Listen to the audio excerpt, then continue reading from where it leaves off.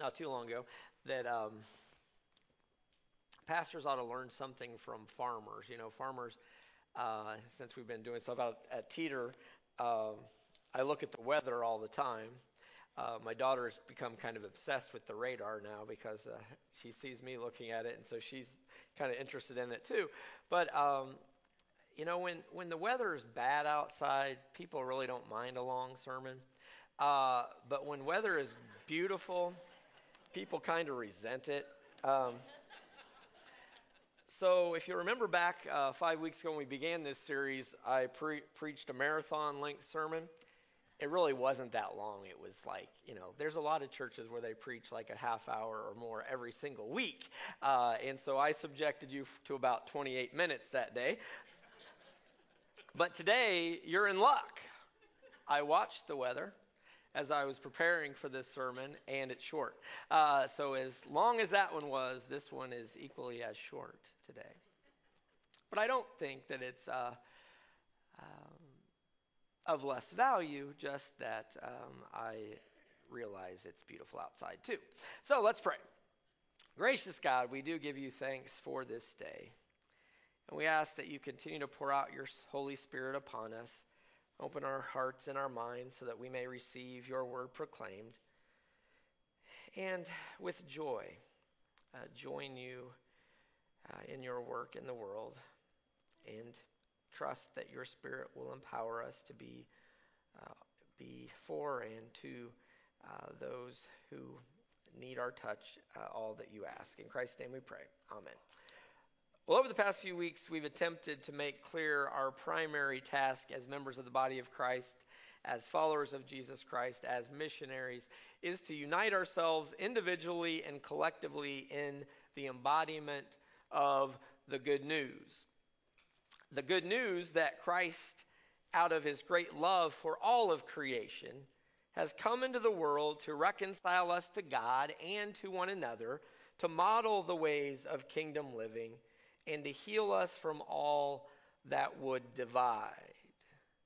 Our scripture reading today from Psalm 37:4 again says, "Delight yourself in the Lord, and he will give you the desires of your heart."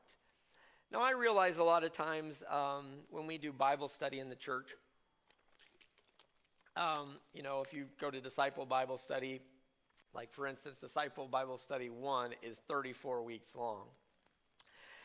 As someone who has facilitated, I think now, 3 or 4 rounds of the entire cycle of Disciple Bible Studies, I realize that not everyone that is assigned to them every week.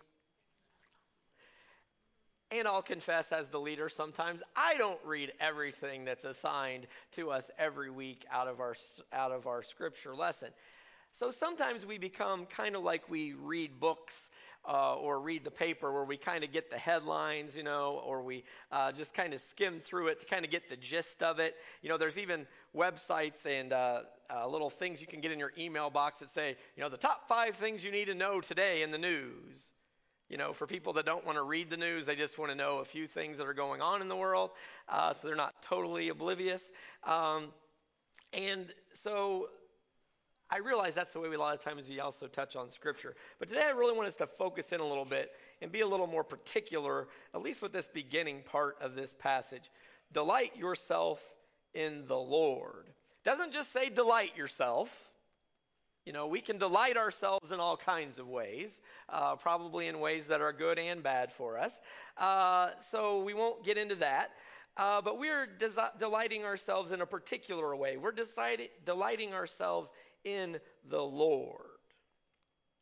Well, delight, is a good thing. When was the last time you experienced delight? Can you think of it? It is a wonderful, if often rare thing for most of us, but delight, I think, is possible and good. If you really take the first part of this passage of Scripture seriously, delight yourself in the Lord, what must happen? Well, to delight yourself in the Lord, you first have to have a sense of who you are delighting in, right? It's hard to delight in the Lord if you don't know who and what the Lord is all about. So first of all, God loves you, and God loves all that God has created. So that's kind of the baseline.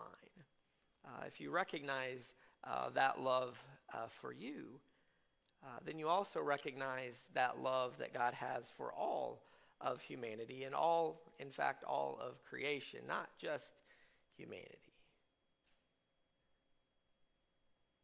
And then we're very lucky as Christians because that in Jesus Christ, God has become incarnate.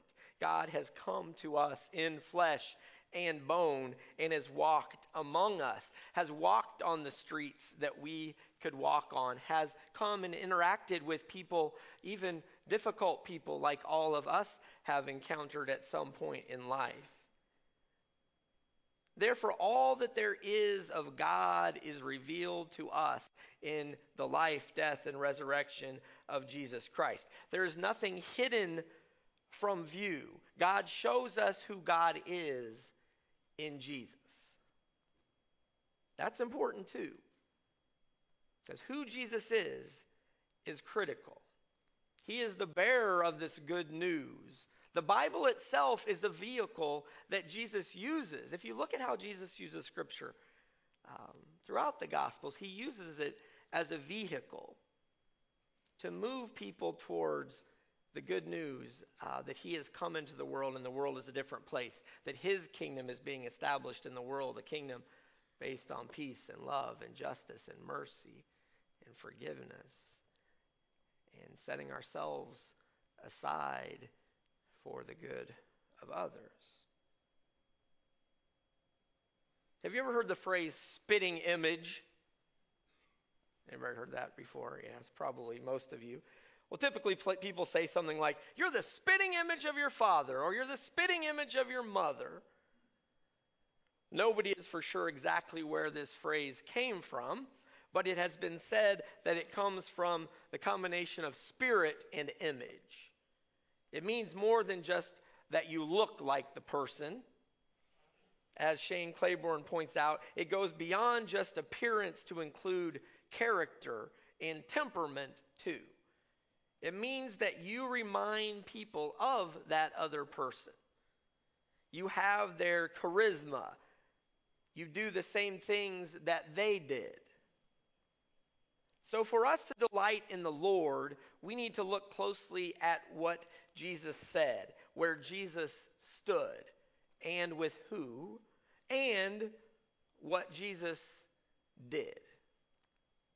You might remember that crazy guy who was shouting out in the wilderness and wore a crazy outfit and smelled of locusts and honey. Remember that guy, John the Baptist? Well, he was sent by God to prepare the way for the long-awaited Messiah, calling people to repent and turn back to God. And at one point, John sent his disciples to ask Jesus if he was the one that they were expecting.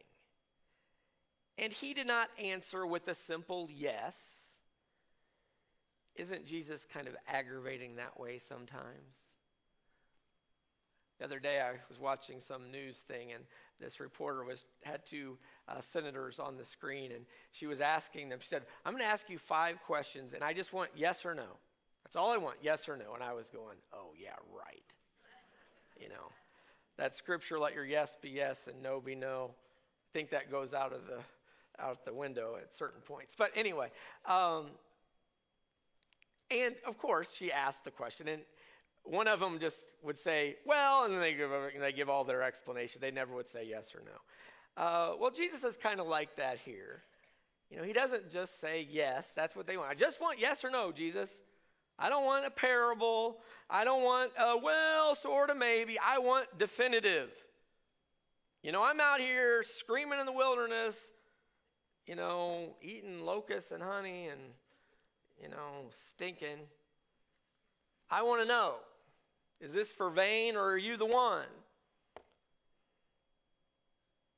Jesus instead, though, told them to go tell John what they saw him doing.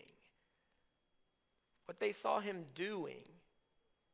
He knew that John could follow the breadcrumb trail from there to the answer to his question. John knew that when lepers were healed, when the blind saw, the dead rose, and the good news was preached to the poor, that the one that they were waiting for was indeed here. In the truest sense, Christians are to be the spitting image of Jesus in the world. We are to preach the things that Jesus preached and to live the way that he lived. We are to follow in the footsteps so closely that we get his dust on us. We are to remind the world of Jesus. The criteria for which something is a manifestation of the kingdom is the person of Jesus. Does it look like him? Do you look like him? Do we as a body together look like him?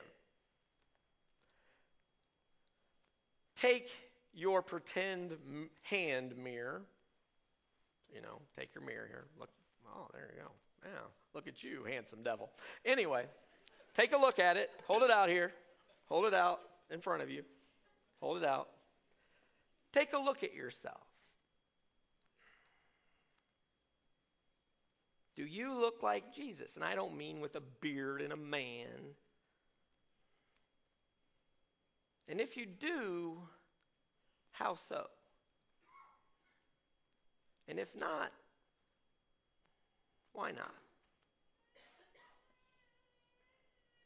Because God is able, if we ask, when we look in that mirror every morning, because I'm sure all of you do, some of you probably multiple times a day, we look at ourselves and, we want to be presentable to the world, and that's reasonable and okay. But when we look in that mirror, what do we see? Because chances are what we see there reflected back at us is also what others will see reflected as well. That gets back to that whole beginning part about, do we feel like God loves us, or do we know that God loves us? Even if we've got a blemish here and there, or hair out of place. My wife says when my hair gets this long, she calls this my Blagojevich, after the imprisoned, friend from Illinois. But anyway, it's too nasty, too long. But regardless of how we look in that mirror physically, do we recognize that God loves us and can use us and work through us, even though we are imperfect and often see ourselves as unworthy or unqualified disciples?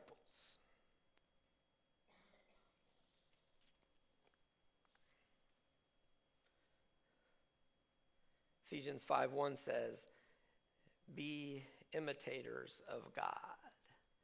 Be the spitting image of Jesus. As a missional congregation, every member is encouraged to hear and pursue God's direction as an authentic disciple on mission in the revolutionary agenda of the kingdom of God. We are to do the things that Jesus did. We are to care about those who Jesus cared about.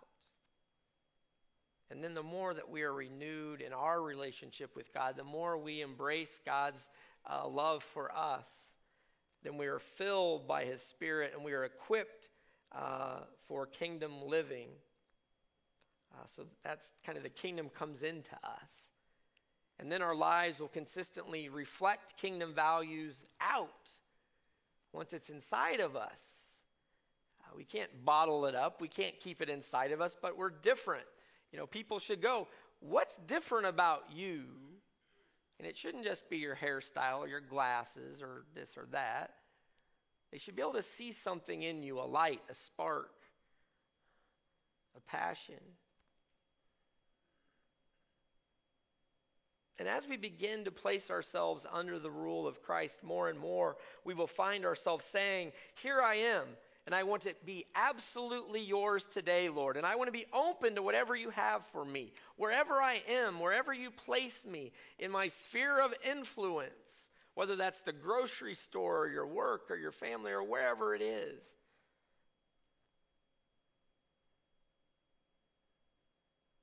And when we say that, we will also begin to stand in a different place. We'll begin to stand in the place of Jesus. And we will take up the side of the dispossessed. We will set aside our security and look at the system from the bottom and realize from this perspective more than just one thing. We'll be able to start to see all things. And as those who often inhabit a position of privilege, we are called to utilize our position and our power for the common good and especially for the poor. Because we have the ability to have an impact because of the place we find ourselves here in one of the richest counties in Indiana. And living as free people in America, we have a responsibility and we have a position that allows us to have an impact. But if it only impacts us, then it isn't the impact that Christ was looking for. He wants us to have an impact that's larger than just ourselves. We have all received precious gifts from God. You all have wonderful value, if for no other reason than God loves you.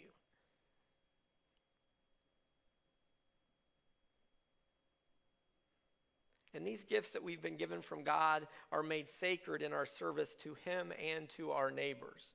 It is our responsibility to honor those gifts and the one who gave them by building for the kingdom here and now and on into the future. We all have a part to play as we seek to be the spitting image of Christ our Lord.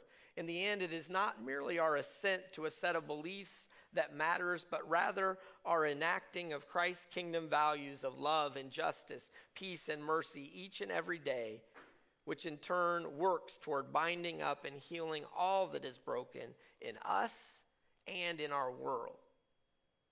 So be encouraged this day. Recognize your value and recognize Christ's Spirit's ability to work within you to make you far more than you can be on your own.